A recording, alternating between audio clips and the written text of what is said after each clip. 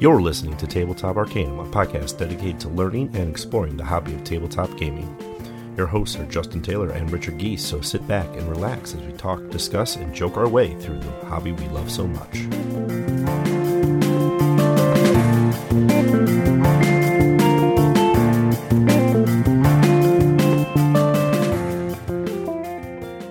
Massachusetts, 1926. Too long has the city of Arkham lived on its placid island of ignorance in the midst of the black seas of infinity. Only a small handful of unlucky investigators dare plunge into the abyss to struggle against the ancient evils that threaten reality from every corner of this New England town. Arkham Horror is a cooperative game of mystery and terror for up to 6 players. Inspired by the writings of H.P. Lovecraft, each unique scenario puts you in the shoes of one of Arkham's investigators as they explore the streets of the city and work together to save humanity from unknowable horrors. So welcome to the first review episode for Tabletop Arcanum. We're your hosts, Justin and Ricky.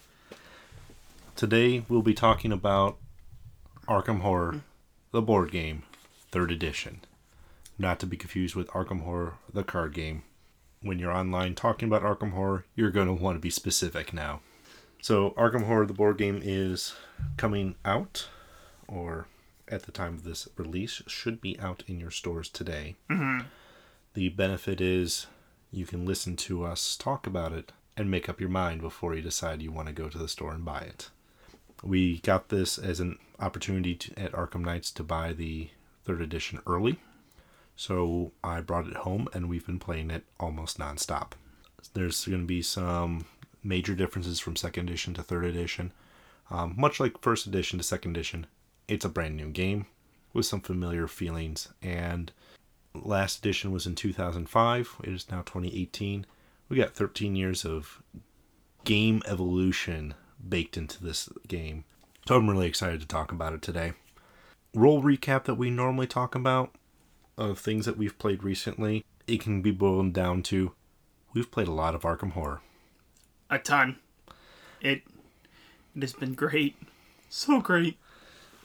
One of the benefits of the game, the new version of the game, is that we've been able to actually crank in a bunch of different plays of it because it plays a lot faster.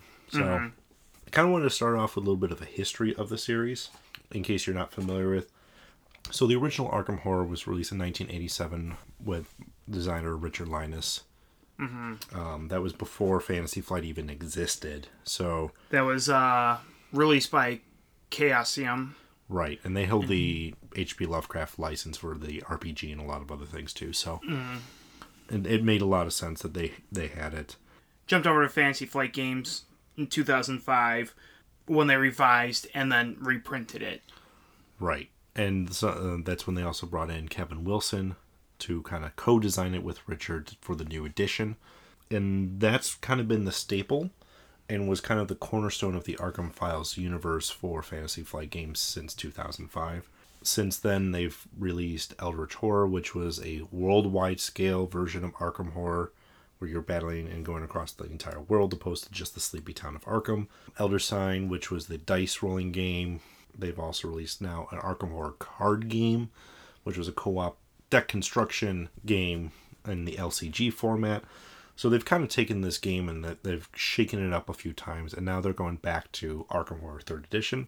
Nikki Vellens is the one who's behind this iteration, taking a lot of the inspiration from Richard and Kevin, and bringing a lot new, fresher mechanics to it. So without further ado, let's dive a little bit more into what this 2018 edition of Arkham Horror is like. Some of the base details: it is a 1 to 6 player game, which is a change from 3rd edition or 2nd edition when it went up to 8 players. I think this is a good thing because the 7th and 8th player were always more people at the table and caused a lot more time between turns and caused a lot more length of game. The game's a lot quicker with 6 players. I always felt 6 players was kind of one of the sweet spots of the game, where when you add the 7th, 8th, it got a little bogged down. 4 to 6 is where I used to say 2nd edition shined the best. The main mechanics are a lot of action-based movement, where you get 2 actions around, and you can kind of do that list of actions that you can do. You just can't do the same action twice in a turn. There's no real turn order anymore, which is one of the major changes. So you can go first, or I can go first, or the third player can go first. It doesn't matter. Mm-hmm. You just take your turn, I take my turn, they take their turn. And as long as they complete their turn in that phase, we move on to the next phase. All the skill checks are just dice-based. The number of skill points you have is how many dice you roll, and you're looking for 5s or 6s to count. And usually 1 success is all you need. So your checks are, the more dice you're chucking, the more likely you are going to pass. One of the other pieces that it does is it kind of builds into your investigator, where you're getting cards, you're getting items to try to solve the mystery of the game that is evolving as you play. And you may not even know your end goal when you start the game, but it kind of tells us a little bit of a narrative story. So it's a very heavy Ameritrash thematic game in that sense. Playtime is actually about 2 to 3 hours. Number of players do change that a little bit. So if you're at your higher player counts, you're going to be closer to that 3-hour mark. And when you're at the lower player counts, we played a 3-player game that was just over 2 hours. And that was a little bit of a rules download to lead it up to, and then started playing. So it's very easy to teach. It's very easy to pick up and play. The trickiest part of the game is usually the setup and just remembering some of the mechanics as you play through it. Especially if you played older editions, you may miss a step or here or there because you're not used to the new mechanic that they introduced. Entry level of play. What level of gamer do you think can pick this one up? For the level of gamer for this, I'd say it looks very complicated. It looks very complicated. It's not that complicated. Once you get into it, you kind of get a feel for what needs to happen, what's going to happen, what you need to do specifically. I've played 2nd edition a handful of times. Jumping into this, it had been a while since I even had played 2nd edition. Just being able to watch someone who maybe experienced play through their turn once, you just go, okay, now I understand. You get the action sheet in front of you, you flip it over, it gives you the phases, all very spelt out for you, all very easy to catch on to really quick. Great. So not necessarily a gateway game, but kind of that next level. Mm-hmm. One of the benefits it does have is it is a fully co-op game.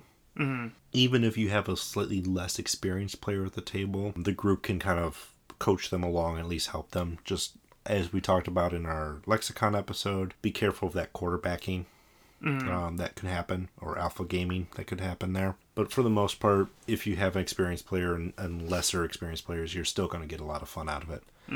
I want to talk about some of the changes and kind of do a compare and contrast from 2nd edition to 3rd edition. Number one thing, they threw out the board. Yeah. No, I really... Like, 2nd edition, you had this, map of Arkham with the different spaces, and it was like your classic board game of flip, flip, flip, there's the board, now this is what we play on the entire game. They took what they did in Mansions of Madness, where you have these puzzle piece tiles, and they put it into this game. So you have a scenario sheet that you're playing against in each game. The game comes with 4 scenarios to start with. We'll talk about the replayability of that a little bit later. But you have a scenario, you flip it on the back. There's your map layout of which tiles you're using to build this version of Arkham that you're going to be playing in. The districts, if you're familiar with 2nd edition, are still around. You may only be playing with like 5 opposed to like the 9 that 2nd edition had that were always in play the entire game. And the board changes a little bit depending which scenario you are. So you're going to get some areas in some areas in others. Areas may be rearranged. Mm-hmm. They did design the scenarios logically. So the districts and things are a little bit rearranged, but not necessarily the town. Mm-hmm. So your locations were always going to be kind of structured next to each other or in a logical way. That if you're familiar with the map, there's going to be districts that are next to each other because that's how they were in 2nd edition. They just may not be using all of them. So if you're in downtown, you're not going to be connected easily to the south side of the city because those are on opposite ends of the board in the 2nd edition game. But Northtown and Downtown are next to each other, so they are when you build the map in there. So they try to keep that pretty logical. One thing that you are going to be missing in the 3rd edition is the Otherworld spaces. There is no Otherworld spaces. They do something slightly different with the scenarios, and we'll talk about that a little bit when we actually get to that mechanic that they introduced for it. Another big change was the investigators. You still get your investigator sheet with your different starting cards and your different ability, just like second edition. However, the skills are a lot different. They went to more of the Eldritch Horror style skills where you have a strength score, which is static. One person is strength 2, they get 2 dice unless they get a bump from an item or something.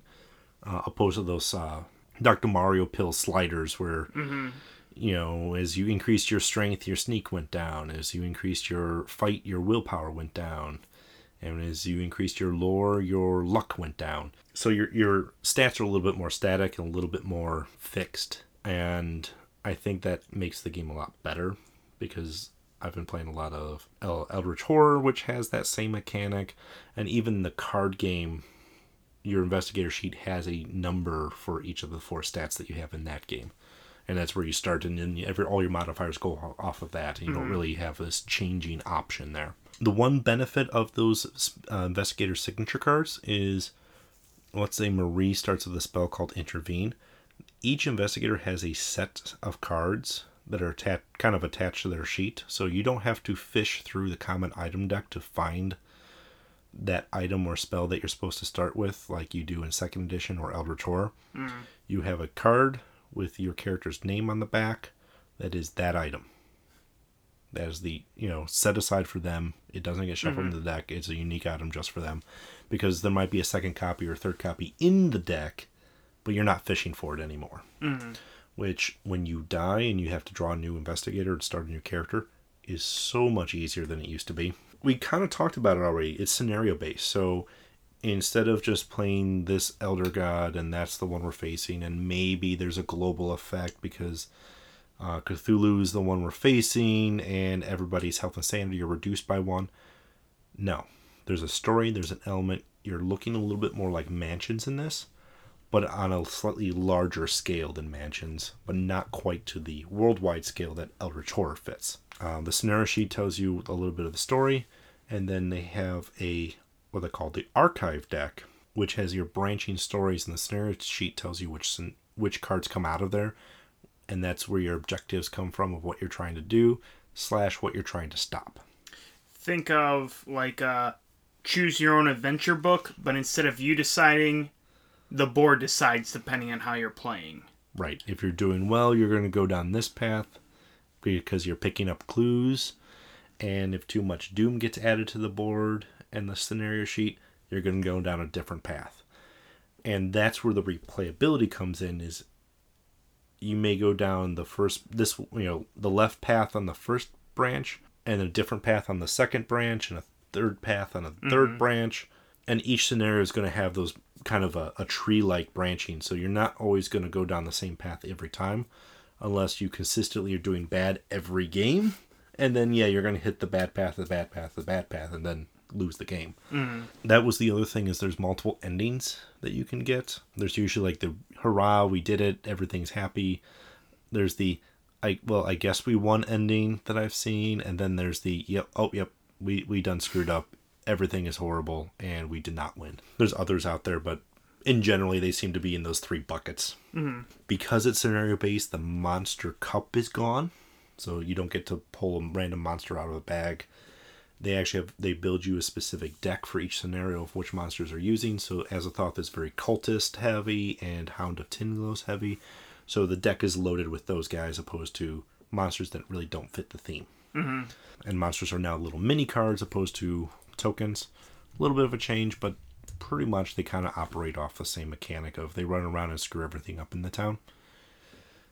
The good news is they usually have some sort of movement mechanic that they're either going towards a specific location or towards a specific investigator. No longer are they going clockwise or counterclockwise wandering the streets of Arkham. It was neat, but it was also obnoxious to use the Mythos effect in second edition where, all right, there's 9 different symbols of monsters. Square, diamond, circle are moving along the black path. Star, moon, and whatever that line is, whatever this symbol is, goes along the other path. And sometimes they don't even activate at all. So monsters are a lot more active now and a lot easier to manage.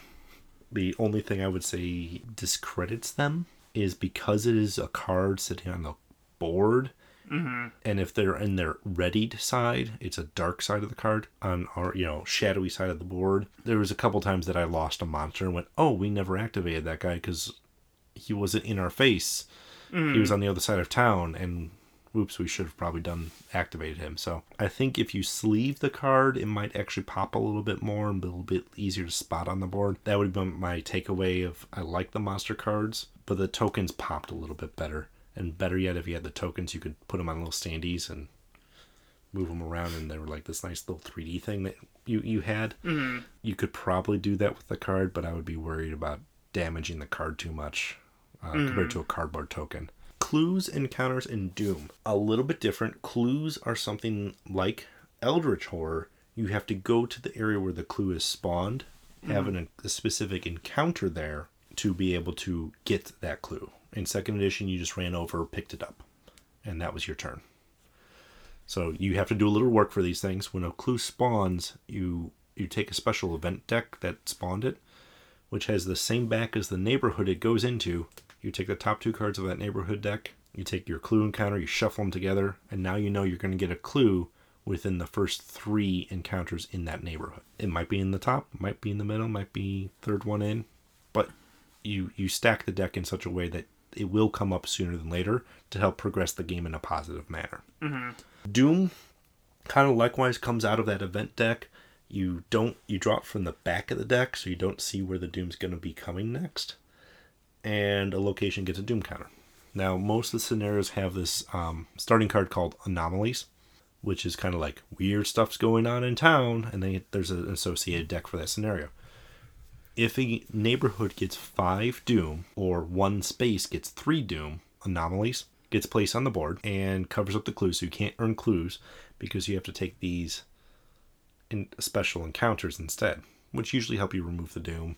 Mm-hmm. But that's what they kind of put in there instead of going through otherworld gates, is weird stuff is going on in town, and now you're experiencing the weird stuff opposed to the less than weird normal stuff.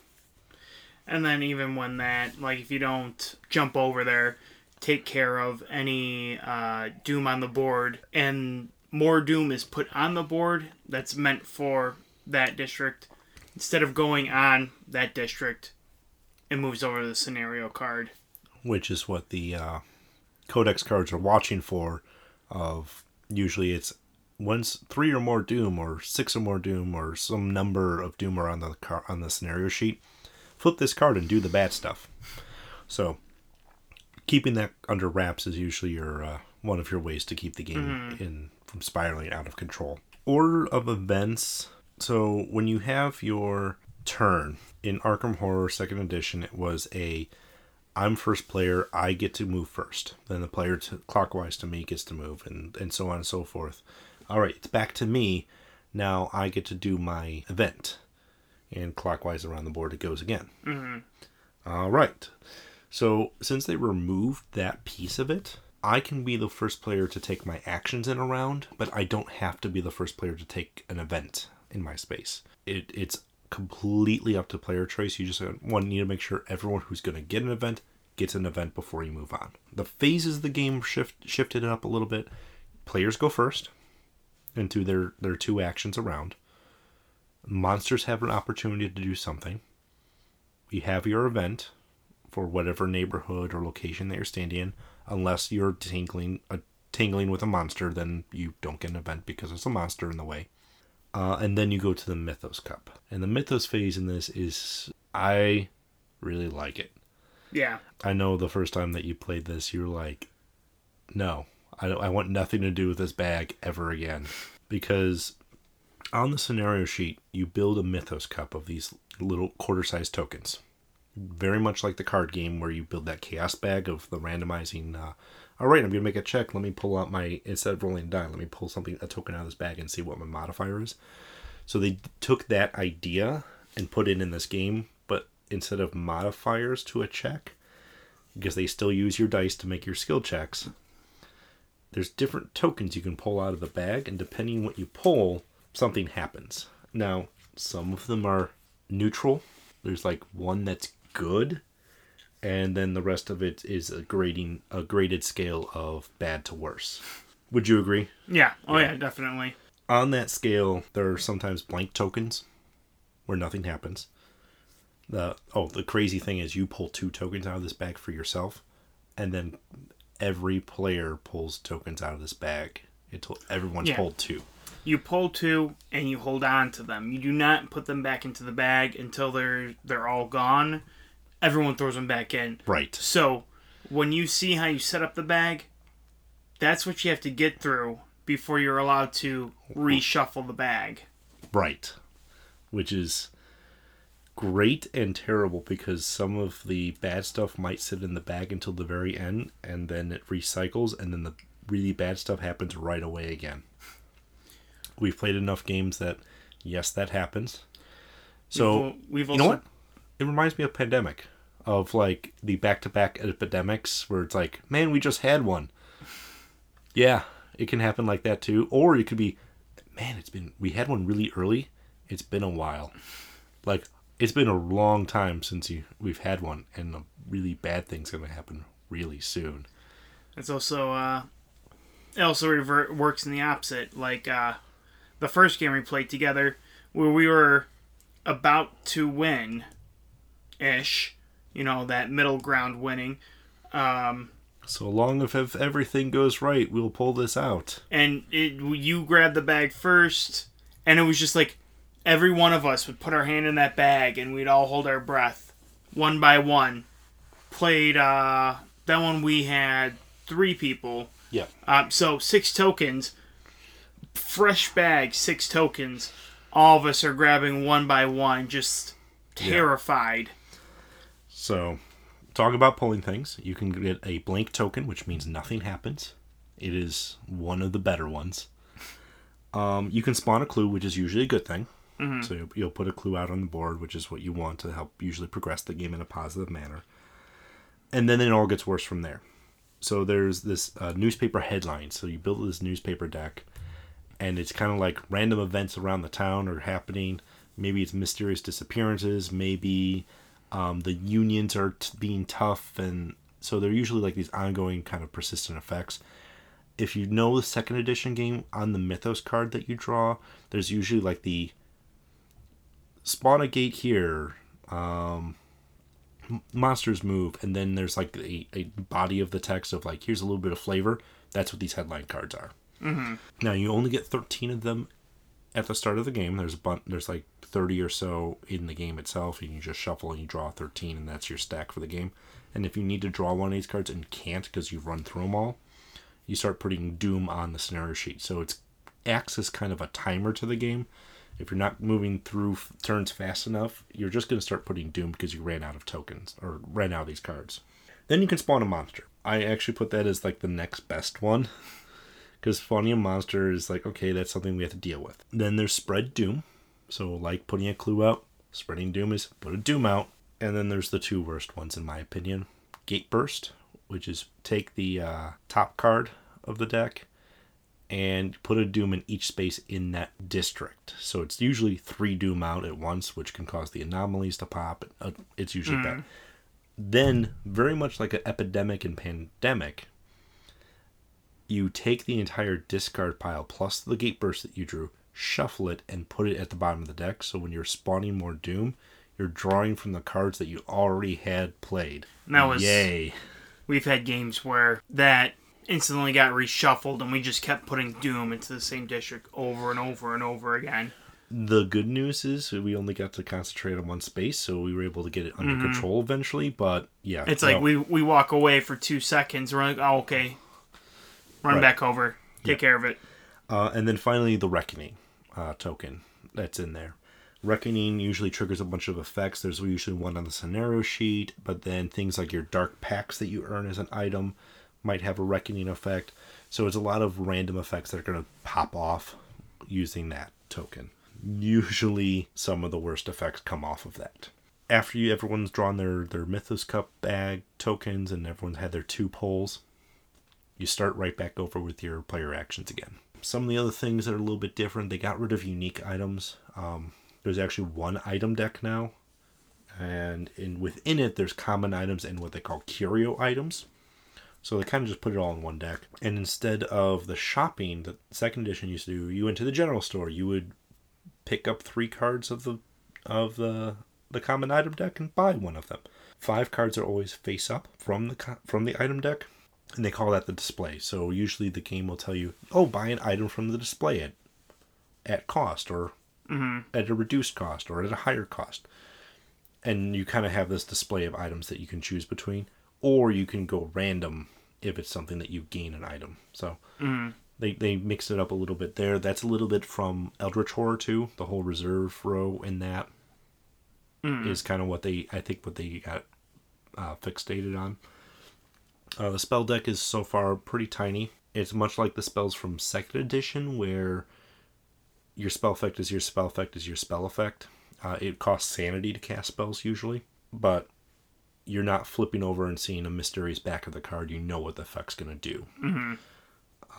Allies are pretty much a general thing. Nice thing about allies this time around is not only they give you a special ability or a skill boost, they have a health and sanity, much like the card game, where if you take damage or sanity and horror, you can assign that to your allies instead. And if they take too much, then they'll be discarded and lost, but that's saving you from taking the hit yourself. There are some special cards, your blessings, your curses, which are been pretty much an Arkham Files standard. Blessing means you need a 4, 5, or 6 to pass a check, and a curse means you need 6s only. Dark packs are back. That's usually like, oh man, you made a really bad deal, and Hope of Reckoning doesn't come and make you roll a die and naturally get a 1, because then the really, really bad stuff happens to you. But then there are some events that you can go to the police station and maybe the sheriff will deputize you because of the event. So there's a whole list of these special cards that you just go through and grab whichever one that it says you earned for your event. The only other real token that we didn't really talk about was remnant tokens. It's this game's answer to monster trophies. So before, in second edition, if you killed a monster, you kept its trophy, and then you could go to certain places and cash those in for items or money, or you can get blessed, or you could do a lot of stuff with those. So they have these little tentacle tokens called remnants that you earn from killing certain monsters, or some other events may give you a remnant. If you remove 2 doom in a single action, like a single roll, you can earn a remnant from that. So there's a lot of ways to get these, and there's a lot of encounters that will say make a check, or if you have a remnant, you can spend it to get this effect off. Spells also, you can use remnants instead of sanity for 1-for-1, so that for your spellcasters, get remnants. They help a lot. Yeah. Oh yeah. I'm trying to think if there's anything else. Oh, focus tokens. This wasn't in second edition, but in Eldritch Horror is probably the best example. You had improvement tokens where you can improve your strength, and then you'll get a little chit that had a little, like, your strength icon and a +1 next to it. Eldritch Horror also introduced focus tokens that you could grab, and you can spend the focus token as a reroll. Arkham Horror 3rd Edition took both of those and smashed them together. Your focus token is a positive +1 to your skill as long as you have that token on your sheet. But you can also spend that token as a reroll in a check if you really need to. And they're a lot easier to grab. That you can actually take an action at any point in the turn to grab a focus token. Most of the investigators will have a limit. Usually it's 2, where you can have 2 of these tokens on your sheet. There's a few of them that break that rule. But normally you're limited to 2 of those tokens. You're thinking of Rex Murphy, the guy who's cursed. Yeah, but he can have his 2 of each if he has that special card. So he can have any number of focus tokens. Normally you can only have 1 of each kind, but he has a special card that allows him to get 2 of each kind, because he is cursed always and always needs 6s to succeed. So he needs every little advantage he can get. So the more dice you can chuck, the better you're going to have odds-wise of getting a 6. So that's why they kind of try to balance out his weakness a little bit there, but rolling 6s is rough. Yeah. Oh, trust me. That first game, yeah. Yeah, you played a lot of, I guess I'm going to have to reroll all this. I'm going to have to reroll this. He's meant to just keep rerolling stuff. Yeah. I mean, square peg, round hole, maybe. Keep making it work until it happens. That's the overview of the game and a lot of the differences between second and third edition. I'm going to kind of put this into our outcome as far as a recommendation goes. So any final thoughts on Arkham Horror 3rd Edition? Ricky's final thought, it good. Well said. Very succinct. But, no, I mean, we didn't mention it. If you are new to the Arkham Horror board game, this is a game that's up to 6 players, but it's also a solo game, so you can play by yourself. I haven't yet. I am definitely going to pick up a copy as soon as my store gets it in, and I will be playing a lot by myself. But from what I've experienced playing with Justin, it is a lot of fun.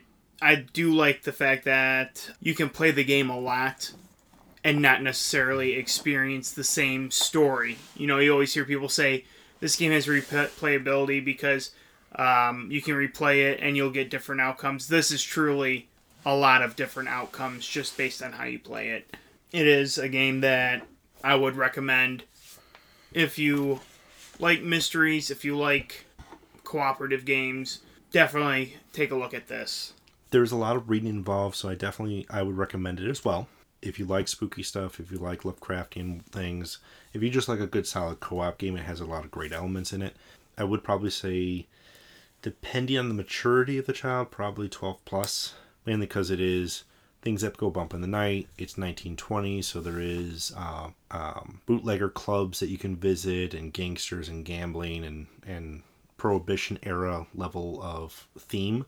So, you know, take that as you will with your as you introduce this to little kids, or not little kids, as you introduce this to kids. Not to say that 12 is the right age, but I think it's a good benchmark of, you know the kid that you're introducing it to. Just make sure that they're at least familiar with these elements, or you're okay with those elements being in the game. Justin, this game says 14 and up. It does and say up. Up? No. But yeah, if your kid can handle it, we're not the kid police. I don't even know the first thing about children, but they are smaller than you, usually. Most people are. Right.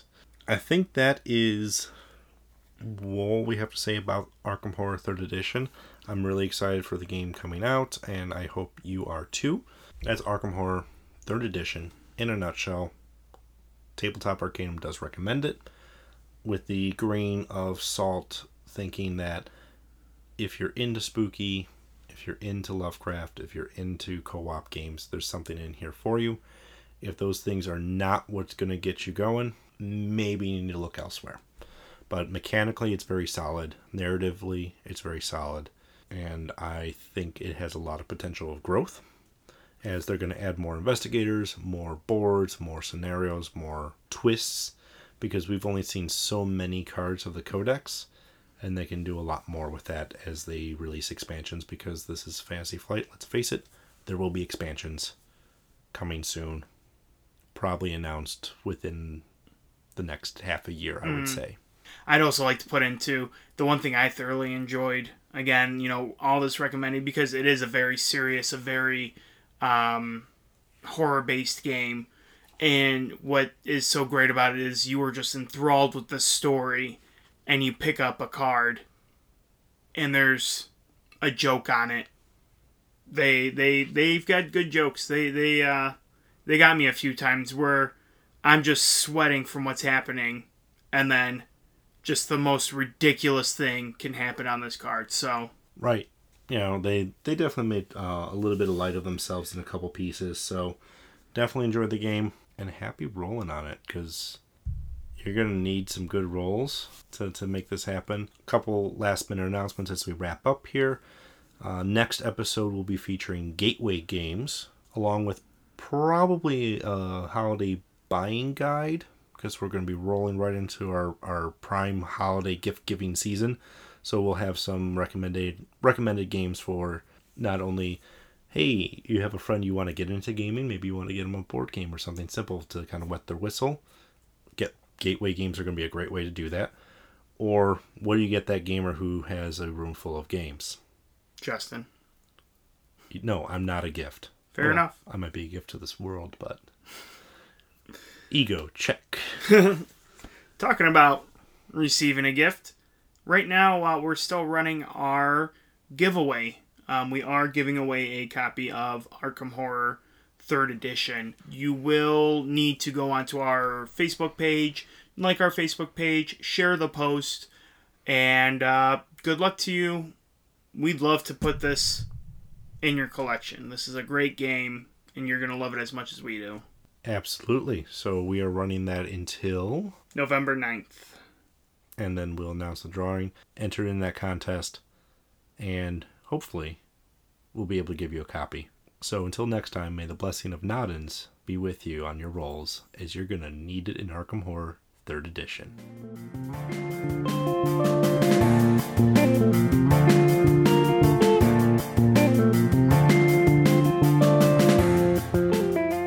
You've been listening to Tabletop Arcanum, hosted by Justin Taylor and Richard Geese, and featuring the original music by Paul Moore and Isaac Gilbert. You can follow us on most social media platforms. Please don't forget to like, subscribe, and leave us a review on whatever platform you listen to podcasts. As always, thanks for listening.